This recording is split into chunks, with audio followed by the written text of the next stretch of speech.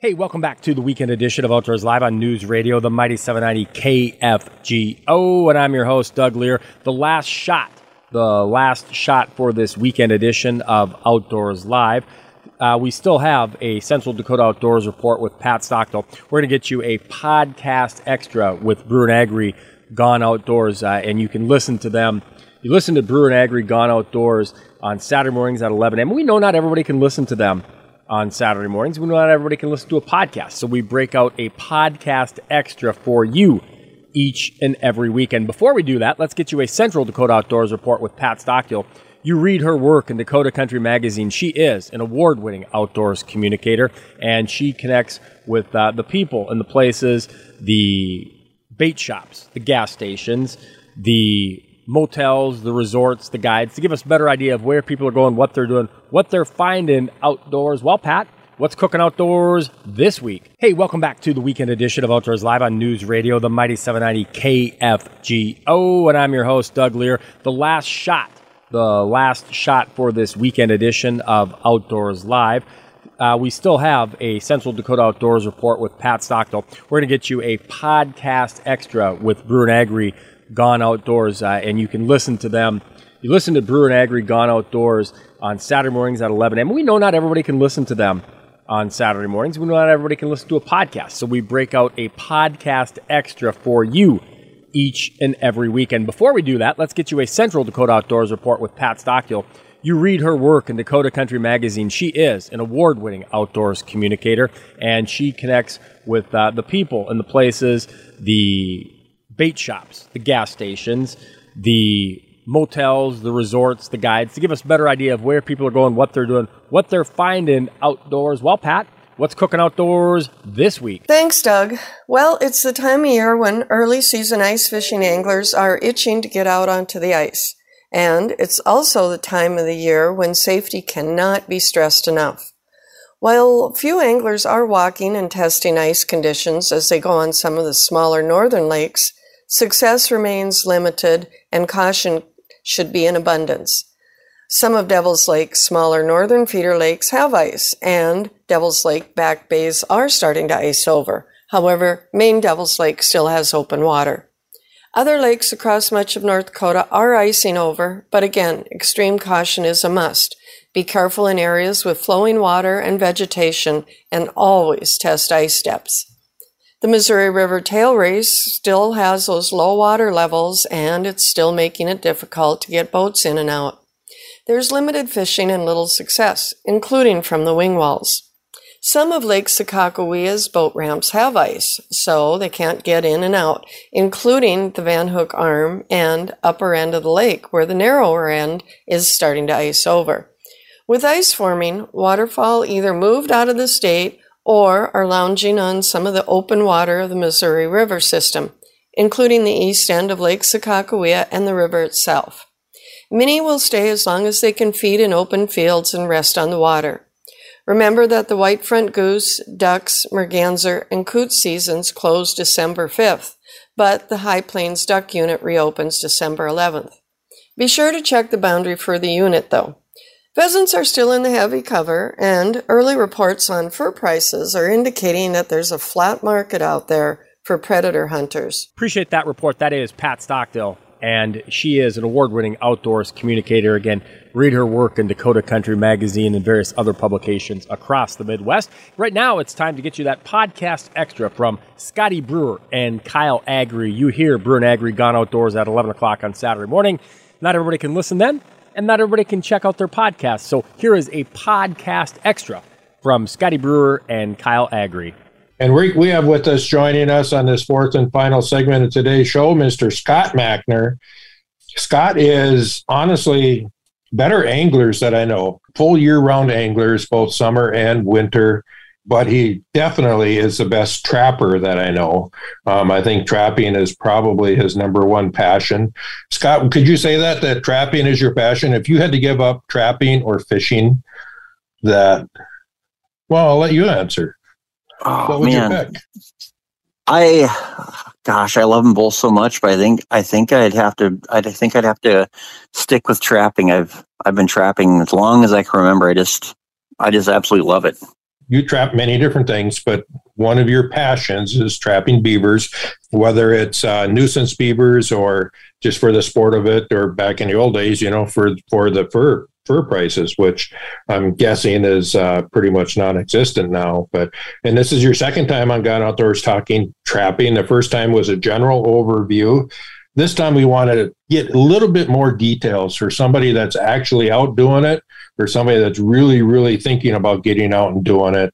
Get a little bit more in depth into how to do it. First of all, is the equipment. You need a trap. What are we talking about? If we're going to go out and trap some beavers, what do we need to get for a trap? There's two basic traps, I should say the two go-to traps that I use. Most people, the simplest way to go is a 330 conibear. I would say, probably 70 to 80% of the beaver caught, are caught in a 330 conibear. Which is a full body trap, correct? Well, there's a couple different brands. There's Duke, Belial, Victor, BMI. There's all kinds of different brands, but it's a 10-inch by 10-inch trap, depending on which brand you buy. Duke is actually a 9 by 10, but yes, exactly, it's just a square jawed trap. So, what's the other one that you use besides the conibear? A size number 4 foothold trap is what it is. People have different names for them. There's like a MB750. Duke has a number 4, but generally it's just a very large foot trap that you set. Okay, so now we went out and we purchased the trap. Probably, I would think, and I don't know because I've never done this, and I got to believe that location is probably just as important as it is whether you're deer hunting, whether you're duck hunting, whether you're fishing. Location, location, location. What are we looking for? Where do we want to put these traps at? Well, depending on the state you're in, there's certain regulations on the areas and places you can set these traps. But here in Minnesota, generally you'll look for their lodge or their den where they're going to hold up for the winter. You'll probably 95% of the time, you'll just see a large pile of brush out in front of it. And it's always a big pile of mud on the shoreline with sticks or so on and so forth. And, the meaning of that is there's entrance and exit holes into this lodge where they can swim out and access these feed piles that they feed on throughout the wintertime. And setting these conibears inside of these runs that they travel is probably the easiest way to catch beavers. You, when you were on before, it was springtime, and we were talking about spring beaver trapping. Is there a range of dates where the season is open? Is there a time that you target as far as when you're going to have your traps out? Is it year-round, or just kind of how does that work? Around here, the northern season opens, I believe, October 26th. My rule of thumb is November 1st is about the time I start trapping. The beaver don't get fully prime. Their pelt isn't worth, the maximum amount until roughly after like December 15th. Like you'd mentioned earlier, prices aren't that great anymore. You might get $8 for a beaver now and maybe $15 once the wintertime hits. And I'll usually trap up until the snow gets too deep on the lakes for you to be able to, in the wintertime, I actually go around these lodges and chop holes in the ice. And I'll get in with waders and actually set these runs, like that through the ice. But once the snow hits and it gets too deep to travel and stuff, that's about the time I quit, which is usually, middle to late February. If somebody's got a pond that has a beaver den in it and they can see a couple of spots where the beavers are going up and down the shoreline getting food, how many traps are you going to set on that? One relatively small pond with one beaver hut. How many traps are you going to set in there? Are you going to set different types? Are you going to put them in different locations? Kind of break that down for us as to what the trapper needs to do, what he needs to look for. So this time of year, in the fall, beavers are getting ready for winter. They're cutting down as many trees as they can, and they're stashing them out, to use their wintertime food supply. And what they're doing is, you'll notice on a beaver pond, there'll be certain areas where the beaver will have trails leading from the water up into the woods where they're cutting these trees and they're dragging them down into the water. And they're very prominent. They generally kind of look like a gutter in a bowling alley. And and those are prime locations where even if there's, let's say, 4 or 5 different areas, I would set a conibear at all those areas right as it goes into the water. And those are routes that they travel every night, basically all the way up until freeze up. So do these traps need to be anchored? I'm guessing that, these bigger ones, I'm sure, are pretty heavy, but they still got to be anchored down somewhere. Otherwise, they're just going to disappear. Yes, in my younger days, I've actually lost a trap or two because I didn't anchor them quite possibly good enough. But nowadays, I have like 6 feet of adjustable airline cable that I put on my traps, and I run them to a 36-inch re-rod T-bar stake that I build in our shop here out on the highway. But it'll be a T-bar stake, and I've also used wire that you can buy at the hardware store. And you just need to anchor these traps to something fairly solid. I've even anchored them to tree branches in the water, just something that, the beaver can't readily pull away.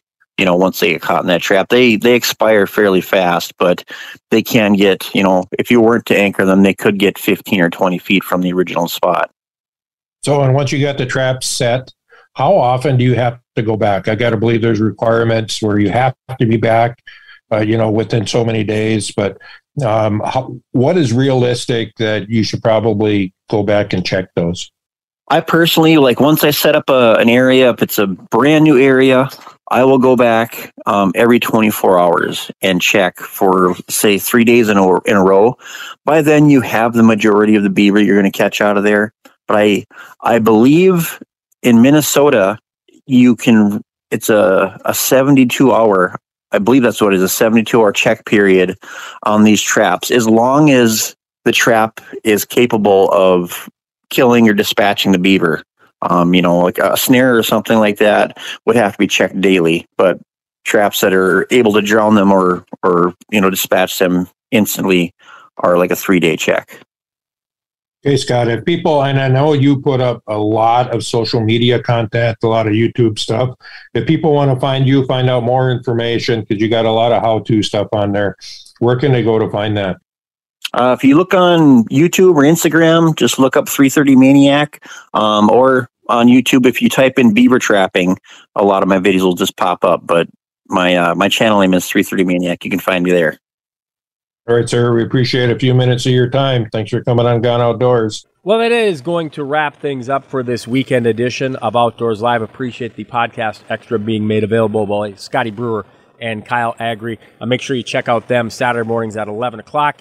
And then also you can check out their podcast at kfgo.com. This has been the weekend edition of Outdoors Live on News Radio, the Mighty 790 KFGO and FM 104.7. Till next time, I'm Doug Lear reminding you, as always, keep your lines tight and your powder dry. Have a great one out there. Appreciate that report. That is Pat Stockdale, and she is an award-winning outdoors communicator. Again, read her work in Dakota Country Magazine and various other publications across the Midwest. Right now, it's time to get you that podcast extra from Scotty Brewer and Kyle Agri. You hear Brewer and Agri Gone Outdoors at 11 o'clock on Saturday morning.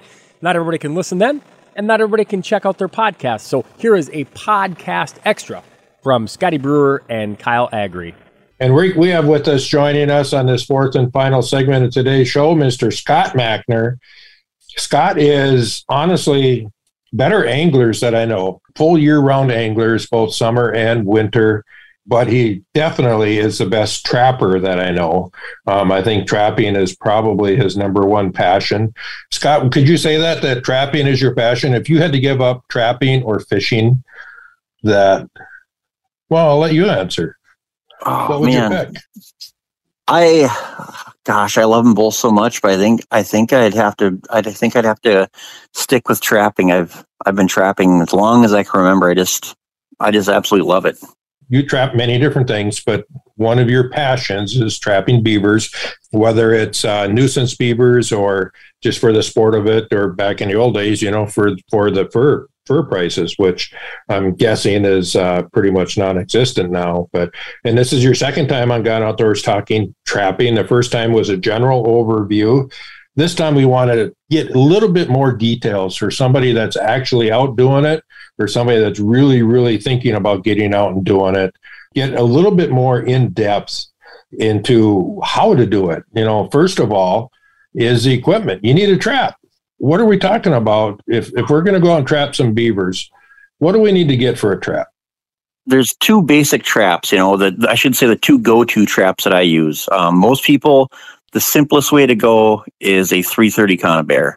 I would say, probably 70 to 80% of the beaver caught, are caught in a 330 conibear. Which is a full body trap, correct?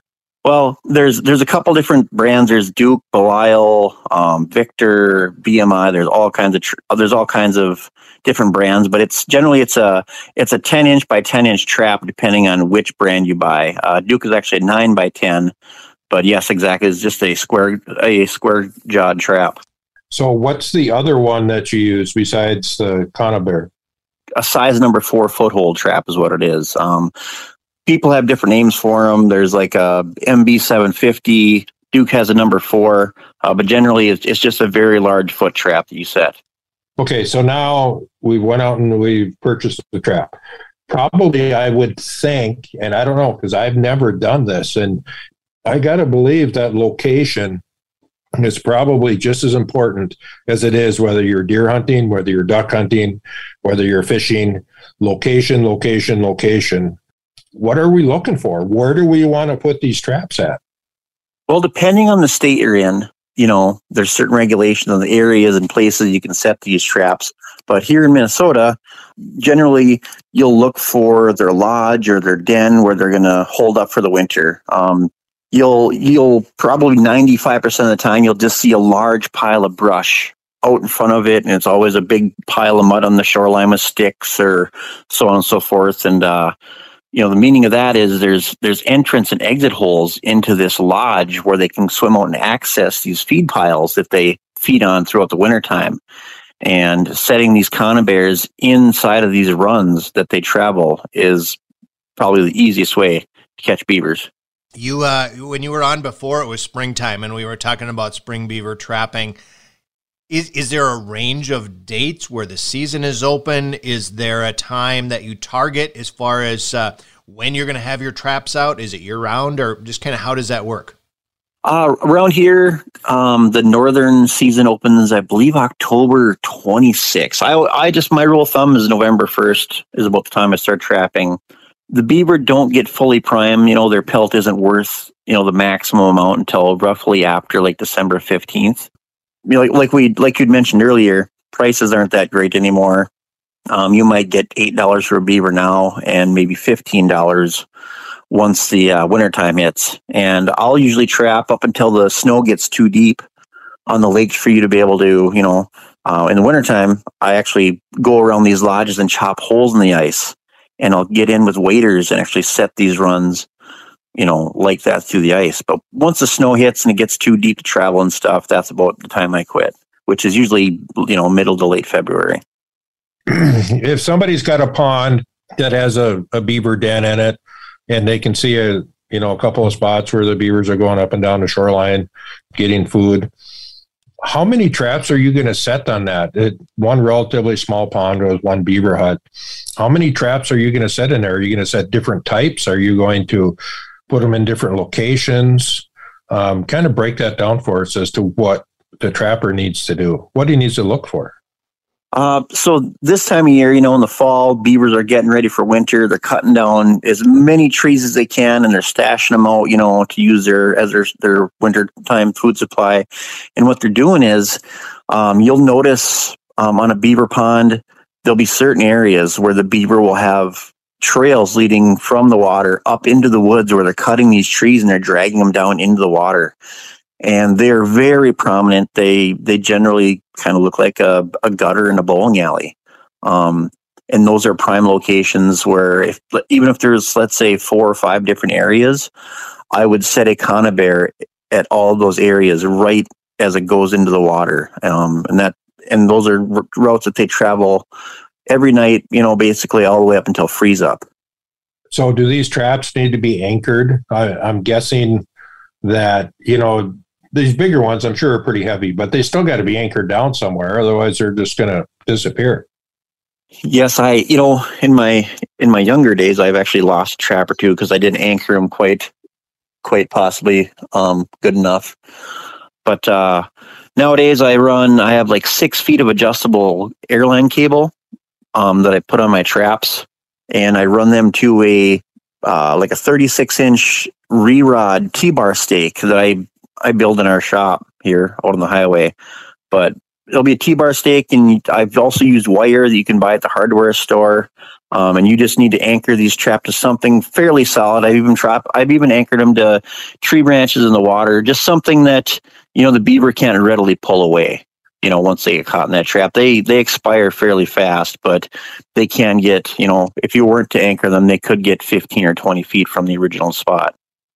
So, and once you got the traps set, how often do you have to go back? I got to believe there's requirements where you have to be back, within so many days. But what is realistic that you should probably go back and check those? I personally, once I set up an area, if it's a brand new area, I will go back every 24 hours and check for, say, 3 days in a row. By then, you have the majority of the beaver you're going to catch out of there. But I believe in Minnesota, it's a 72-hour, I believe that's what it is, a 72-hour check period on these traps, as long as the trap is capable of killing or dispatching the beaver. Like a snare or something like that would have to be checked daily, but traps that are able to drown them or dispatch them instantly are like a 3-day check. Okay, Scott, if people, and I know you put up a lot of social media content, a lot of YouTube stuff.